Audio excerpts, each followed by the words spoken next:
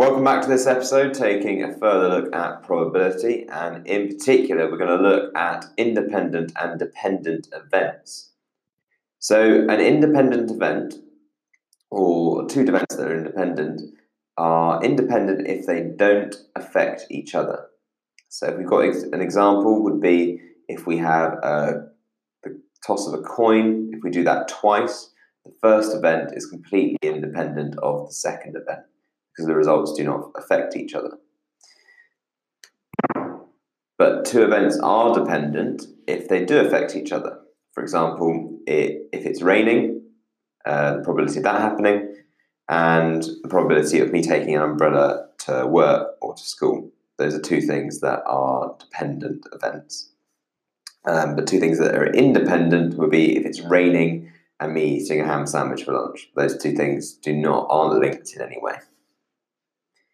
Now, picking balls from a bag with replacement results in each bag, in each pick, being independent from each other.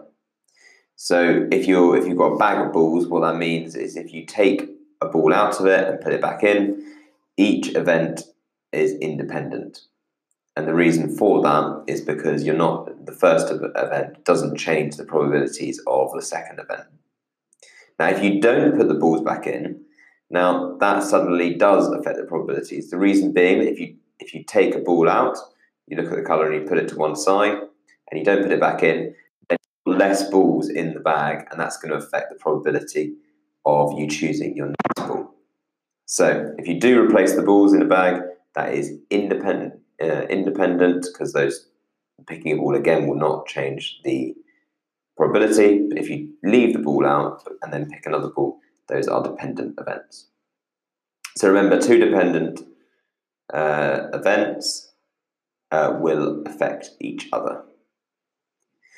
And something to say about independent events: if you're picking a ball from a bag and replacing it, and picking a second ball from the bag, that's one example of independent events. Another one would be having cornflakes for breakfast and taking an umbrella to work. Another one would be tossing a coin and picking a card from a deck. Now, you also need to know how to calculate certain probabilities. So if you've got, for any two events, if you want to work out the probability, let's call those events A and B, okay? So probability of event A and probability of event B. If you want to know the probability of event A or B happening, so either, you don't mind which, you just want to know the probability of one of them happening, then what you can do is you can take the probability of A, add it to the probability of B, and then take away the probability of both A and B happening. So I'll say that again: the probability of A or B happening is equal to the probability of A plus the probability of B, take away the probability of both A and B. Now, if you want to look particularly at independent events, you can say if you want the probability of A and B happening, so you want A to happen and B to happen, then you can do the probability of A times by the probability of B.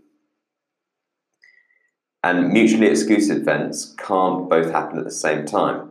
Now remember, for mutually exclusive events, the probability of A and B happening is equal to 0.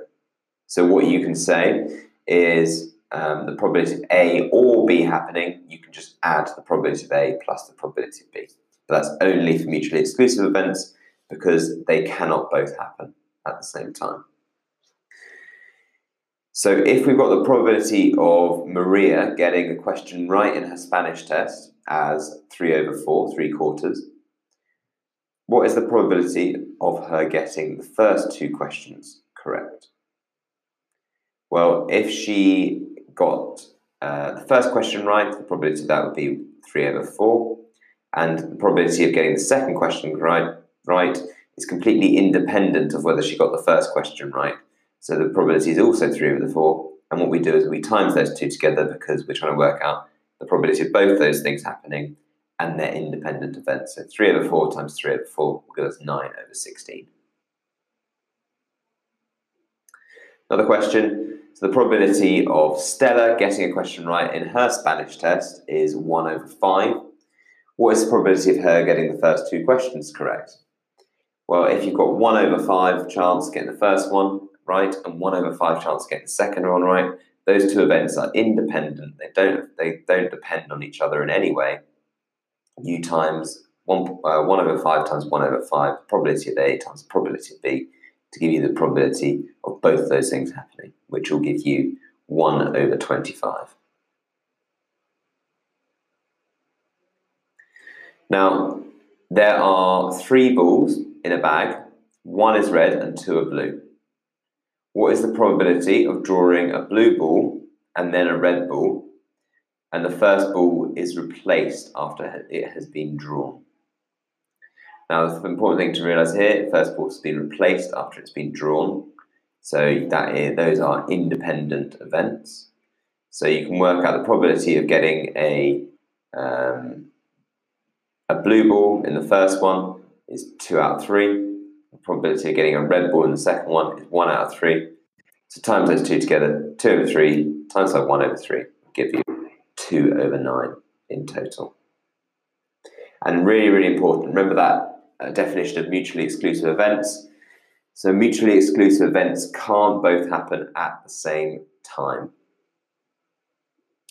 And some examples of dependent events, we looked at independent events earlier, but let's look at dependent events. So that might be something like the train being cancelled and me being late for work, being sunny and the number of people wearing sunglasses, and also picking a ball from a bag and then not replacing it and picking a second ball from the same bag. Those are all examples of events that are dependent on each other. And that is all we're going to cover today in dependent and independent events. This is also closely linked to tree diagrams, which we're not going to cover in this episode, but I recommend you go and do some revision on that because it's very closely linked to what we've talked about today. Thank you for joining us and see you again soon.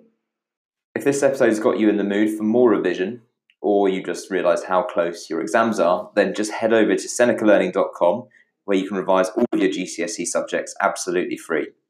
If you're on Apple Podcasts or Anchor, you'll find the link in the bio. If not, just type in senecalearning.com and you'll find us. And while you're at it, if you could rate us 5 stars and subscribe or follow all of our revised podcasts that cover every subject you need, then that will help other people find our podcasts.